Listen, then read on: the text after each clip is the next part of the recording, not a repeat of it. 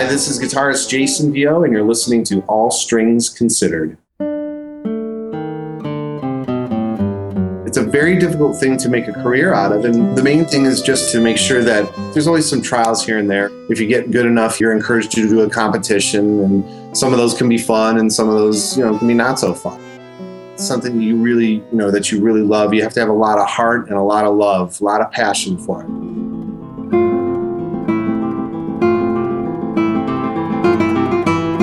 Honestly, though, Scott, I'm not a big listener of my records. What we all do, we just keep growing. And so to listen back, it's not a negative thing. I enjoy listening. It's like the box CD. As soon as I released it and I started performing, it just changed immediately. Hey, everyone, and welcome back to All Strings Considered. I'm your host, Scott Wolf, and today you'll be hearing my interview with Jason Vio, including some as-yet unreleased music from his new CD titled Play.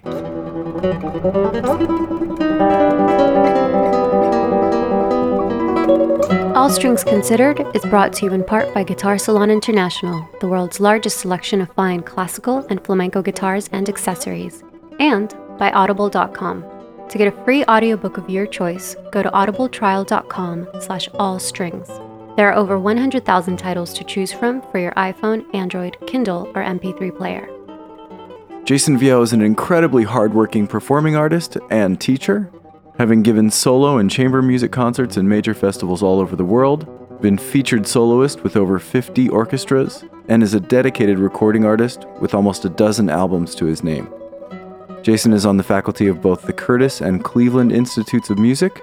On the show today, he talks about his new online lesson website, about his latest album, which features virtually every classical guitar encore piece in the repertoire, and of course about the recording process itself, and lots more.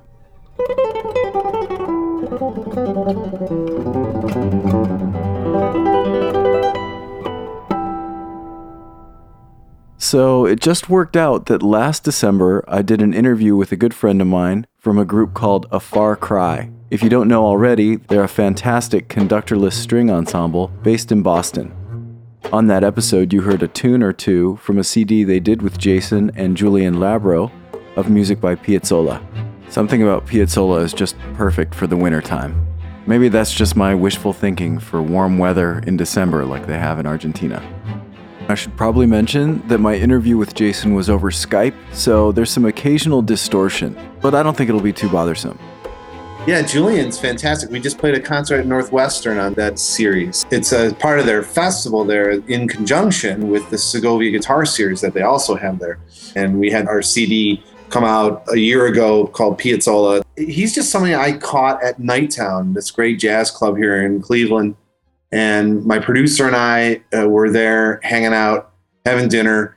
This band, Hot Club of Detroit, is playing. Love the band. We both really took notice of this accordion player who was playing really just fantastic improvisations. He was just whipping the crowd into a frenzy every time he would take a solo. And I just never really heard anybody do that on an accordion. So we bought the band a couple rounds of beers afterwards and talking to them. And one of the things that was always in the back of my mind was to actually play the original Piazzolla double concerto sometime, the one written for guitar and bandoneon. So I asked him if he played bandoneon, and at the time he had only kind of messed around with it, but was thinking about actually buying one.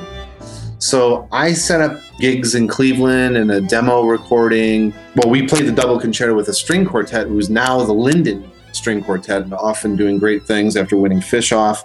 At the time, they didn't even have a name. This is 3-4 years ago. He took the orchestra part and just, reduced it to string quartet and a single double bass. So we played that in the concert. And we played Histoire Tango together. Alan Bice, my producer, was able to put together a session with the great young orchestra, A Far Cry. I can't believe he learned bandoneon just after having met you, because I've heard that instrument is just unbelievably difficult to play. Oh, it's totally different from the accordion. The system on it doesn't work the same way at all. You'd have to ask Julian to get more details on just how much bandoneon experience he had before then, but I don't think it was much. So. Well, yeah, there is a story with that. In order to make that recording session happen, because of our touring schedules, just trying to get 3 entities' touring schedules to line up, and Azika's recording schedule, which already by that time had started to get pretty heavy. We had 2 dates in December in Boston where A Far Cry is based. And we spent about a week. We did about 3 or 4 days of rehearsals, and then we had 2 nights in a church to record the whole thing. They had to turn off the heat or something, right? Yeah, it was freezing. I just kept warm by playing. I just kept playing. But there were some players that had like gloves with the fingers cut out, and we were all wearing hats and scarves to try to hold the body heat in and everything. I just kept playing. I think I probably played 10 hours that day. That's how I could keep my hands warm. I mean, at least with a bow, you have the idea that maybe if you can't feel your fingertips, you might be okay, at least with your right hand. But on the guitar... No, I can say that my hands didn't really get too cold. It was just, you just keep playing in that situation and do a lot of clapping. If you clap your fingers together, they stay warm. That's a trick, by the way. If you tend to get cold hands before a performance, just clap. You got to, kind of slap your fingers together like that, and that heats up the capillaries a little bit. I teach a couple of middle school group guitar classes in the morning a couple days a week. It's a fairly large hall at Whittier College, and it takes forever to get warm. So I've added Jason's clapping trick to their warm-up, along with some other simple stretches and hand movements, and it works great for my hands. And lately, the kids come up each morning and go, "Hey, can we clap first? My hands are cold." So it's definitely kid-approved. Maybe for that next ridiculous winter gig where they think you'll be fine playing outside, try giving yourself a round of applause before you start, and you might find the playing just that much easier. Okay, so let's hear a couple pieces from this album titled The Music of Piazzolla, featuring Jason Viau, Julian Labro, and A Far Cry.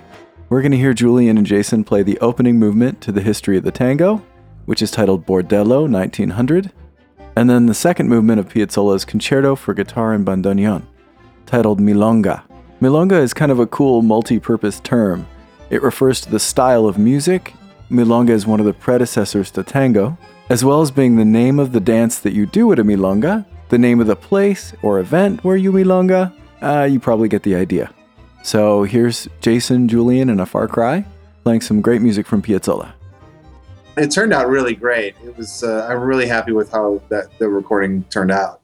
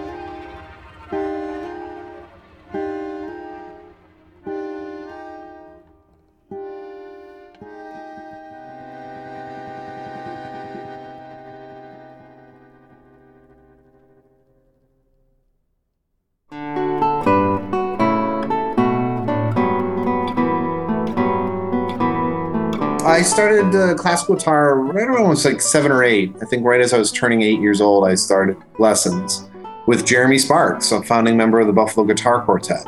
And so he's a great arranger. He did most of their arranging at the time.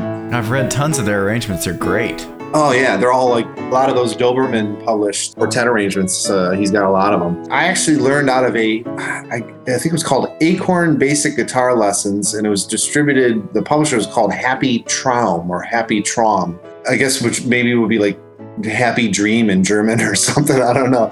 And it had pick strokes up and down. So Jeremy just substituted the pick strokes for I and M. So that's kind of how I learned, single line things with alternation. And then he would stir in his own exercises, and I did the Giuliani 120 right hand exercises and some, easy Renaissance pieces the first year or two. And then it just kind of, went from there.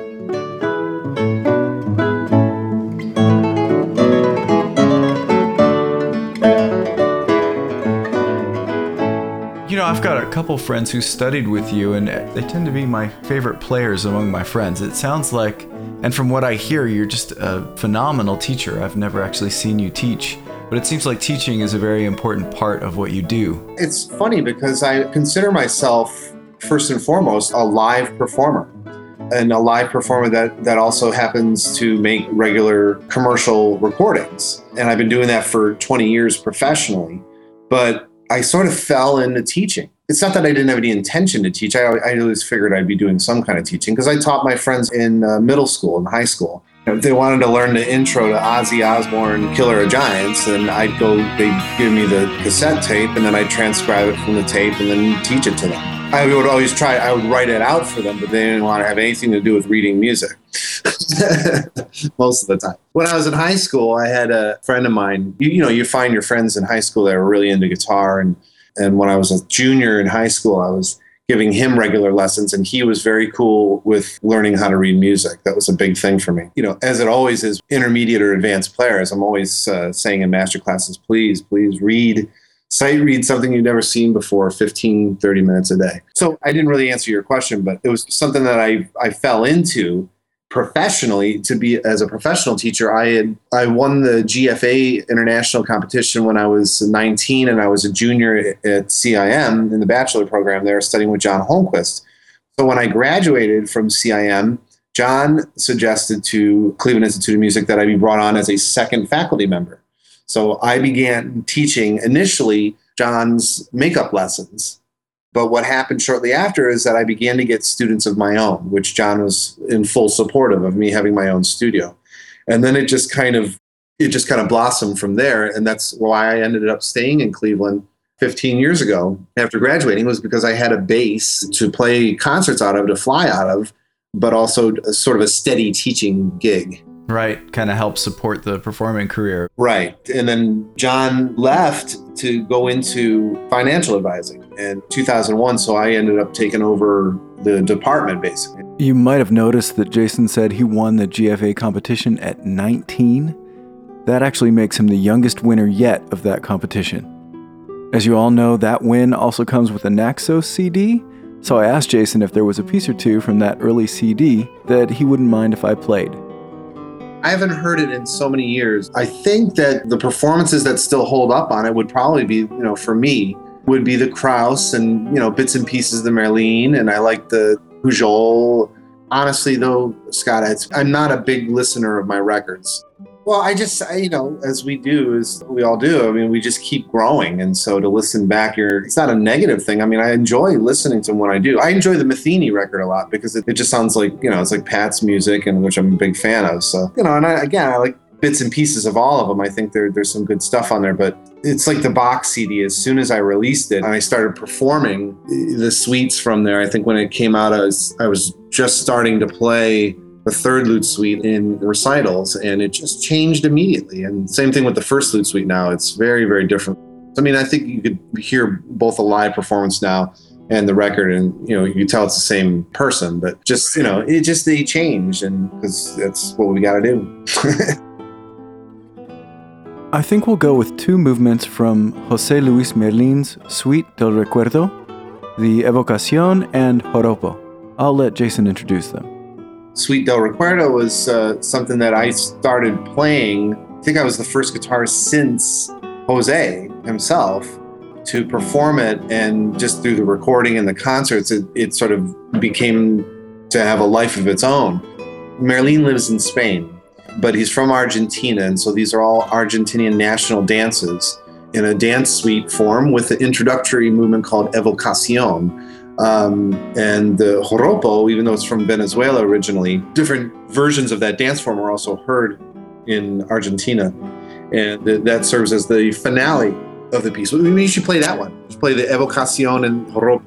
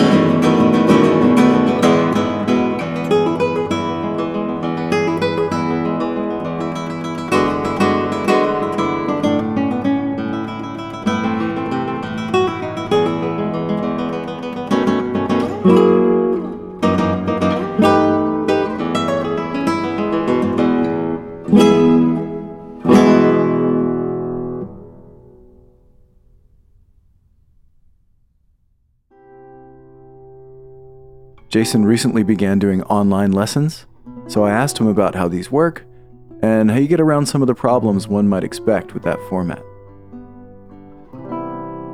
Well, I'm frightened, frankly, by online learning.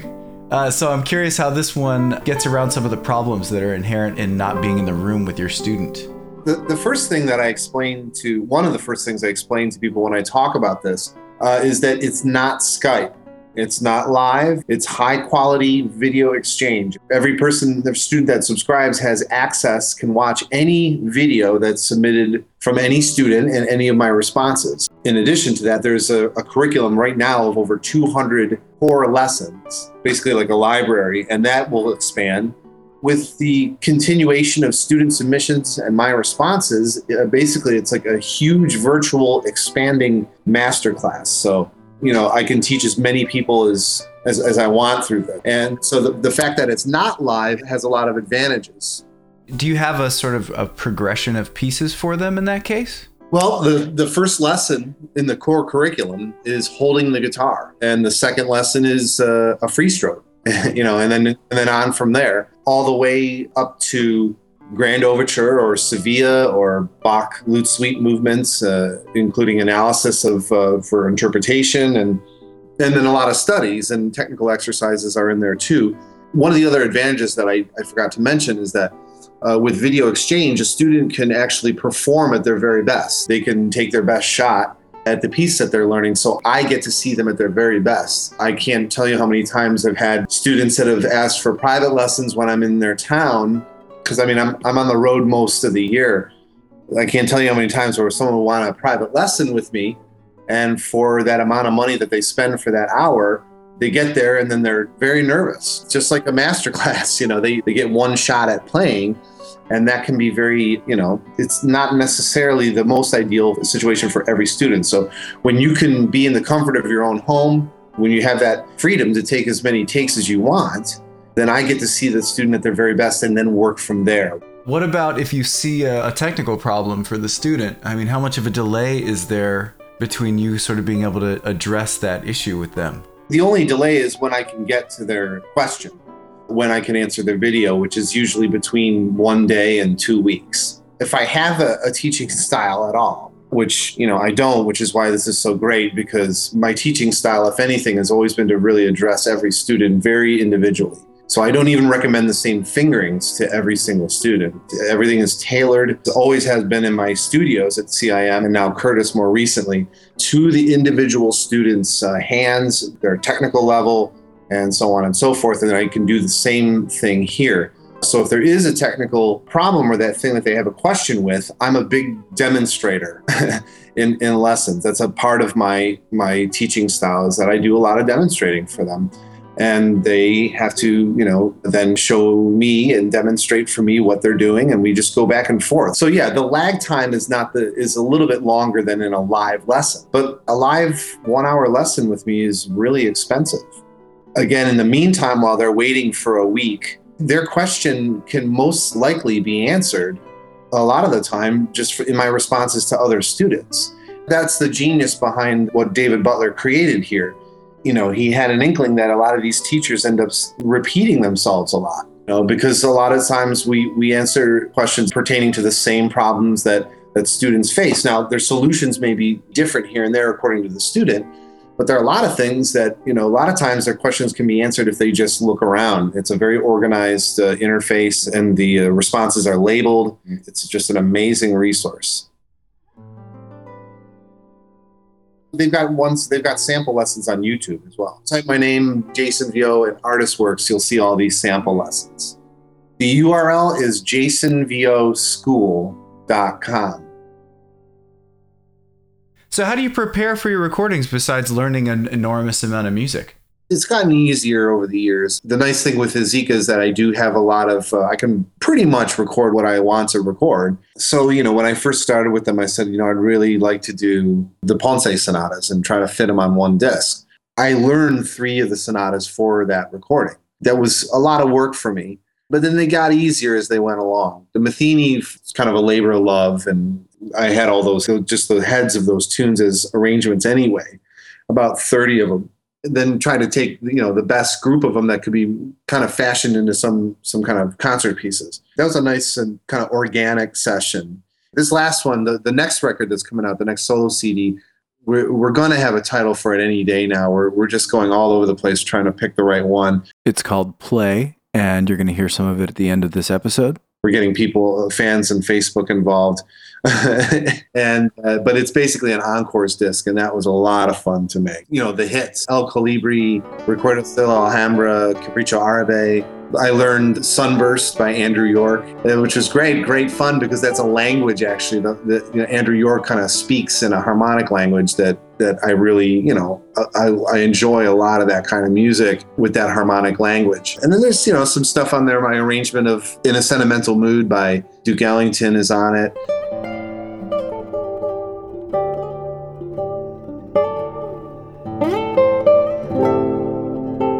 Back, 10 years ago, I would learn the whole thing, and then we'd go in and do three nights in St. Stanislaus Church in Cleveland, and record late at night, because so there was as little noise as possible. But still, at least 1/3 of any good takes you have get ruined by outside noise. So that got a little bit old after a while. I was like, wow, this is really wearing me out to try to get this whole record done in 3 nights.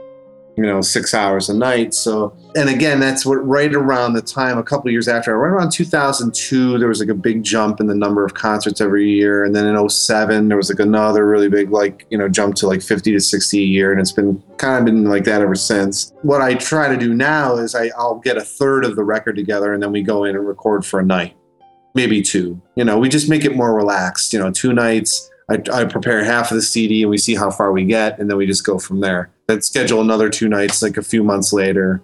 It's a much more comfortable way of doing things for me. I think for anybody. Your hands get so worn out by that last day. That's a very good point. That's what starts happening. And as you get older too, my hands get kind of puffy. The muscles get really big, to the point where it's like it just feels like a different hand after a while. Jason's CD of music from Pat Metheny seems very dear to his heart, so I think we'll hear a couple pieces from that album and then move on to Jason's encore disc. Wow, how about Always and Forever, or Farmer's Trust? Those are really great. That's one of the ones I probably arranged first, years ago when I was a student at CIM in the 90s, and I was really getting into Pat Metheny's music, really beginning to explore his catalog. There was a really nice record with the orchestra called Secret Story, and there's 2 or 3 tracks off of that album that I really played over and over. I just thought had a fantastic melodic sense to them, Always and Forever being one of them. I just think that's that could become one of the great, all-time jazz ballads.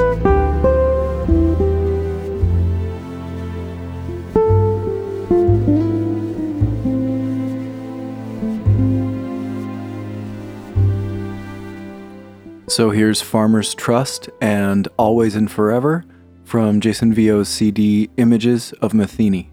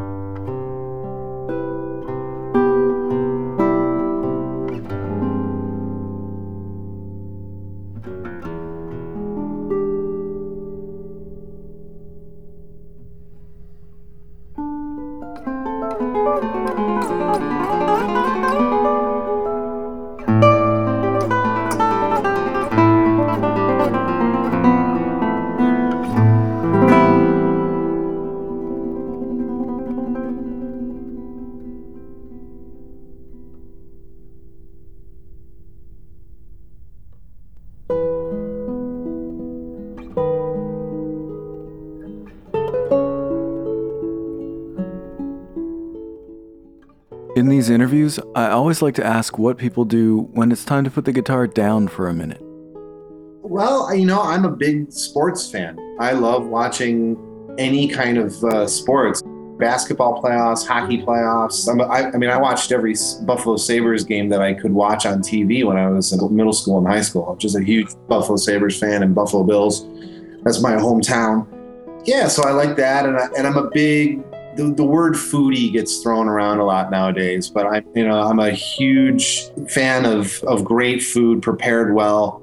I feel so very thankful actually that I have the opportunity because of my professional life to basically go into Kansas City or somewhere, and if I'm there for a few nights, the internet, it's so easy now. You get on and you just try to find the best restaurant in the city, or even just some little hole in the wall that has like a really high reviews on Yelp. There isn't a single food that I haven't tried or won't try. Good wines, and I like whiskey, so I've been getting into bourbons, craft beers, and this sort of thing. I mean, just things that artists, things that artists like. It seems like all the best musicians out there also are the ones who are just really interested in everything that's going on around them.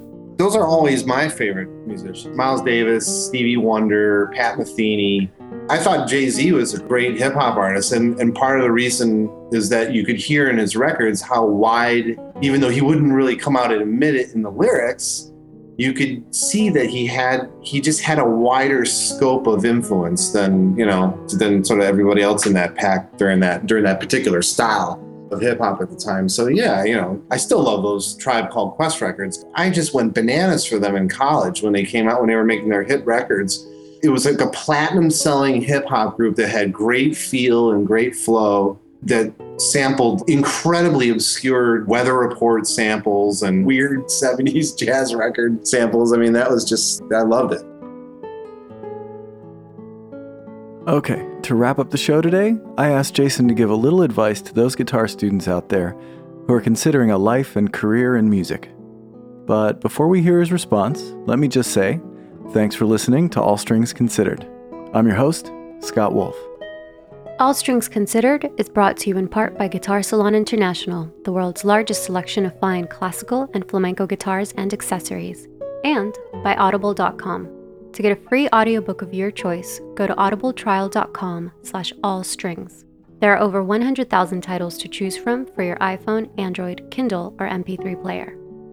Gotta enjoy it. I did all the practicing for myself. I didn't do it for my parents. They enjoyed it and they supported it. And I didn't have to be a classical guitarist. I got good enough grades in school, and if I told them when I was 15, I really want to go into veterinarian medicine or whatever, something like that, they go, well, are you sure? Because you seem to enjoy the guitar. Their criterion was that I enjoyed it. It's a very difficult thing to make a career out of, and if you should have some success at it, then opportunities will find you along the way. But the main thing is just to make sure that, for the most part, I mean, there's always some trials here and there. If you get good enough, you're encouraged to do a competition, and some of those can be fun and some of those, can be not so fun. But just that all along the way, that it's something that you really, that you really love. You have to have a lot of heart and a lot of love, a lot of passion for it. And now, what I imagine you've all been waiting for, let's have an encore or two. This is from Jason's new CD, Play, which is set for release next month, January 28th. Let's hear the opening track, Bellinati's Jongo, and just to begin and end this episode with something Argentine-inspired, you'll then hear Jason's interpretation of Roland Dion's piece, Tango in Sky. Until next time, enjoy the music.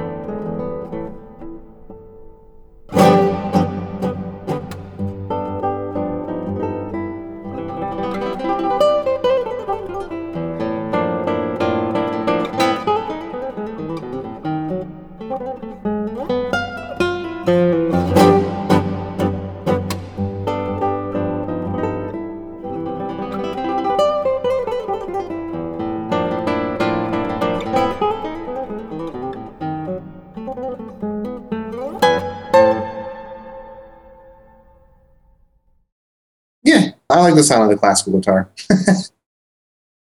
This is Jason Vio, and you're listening to All Strings Considered. That's not my real voice. I'm playing around. Here we go.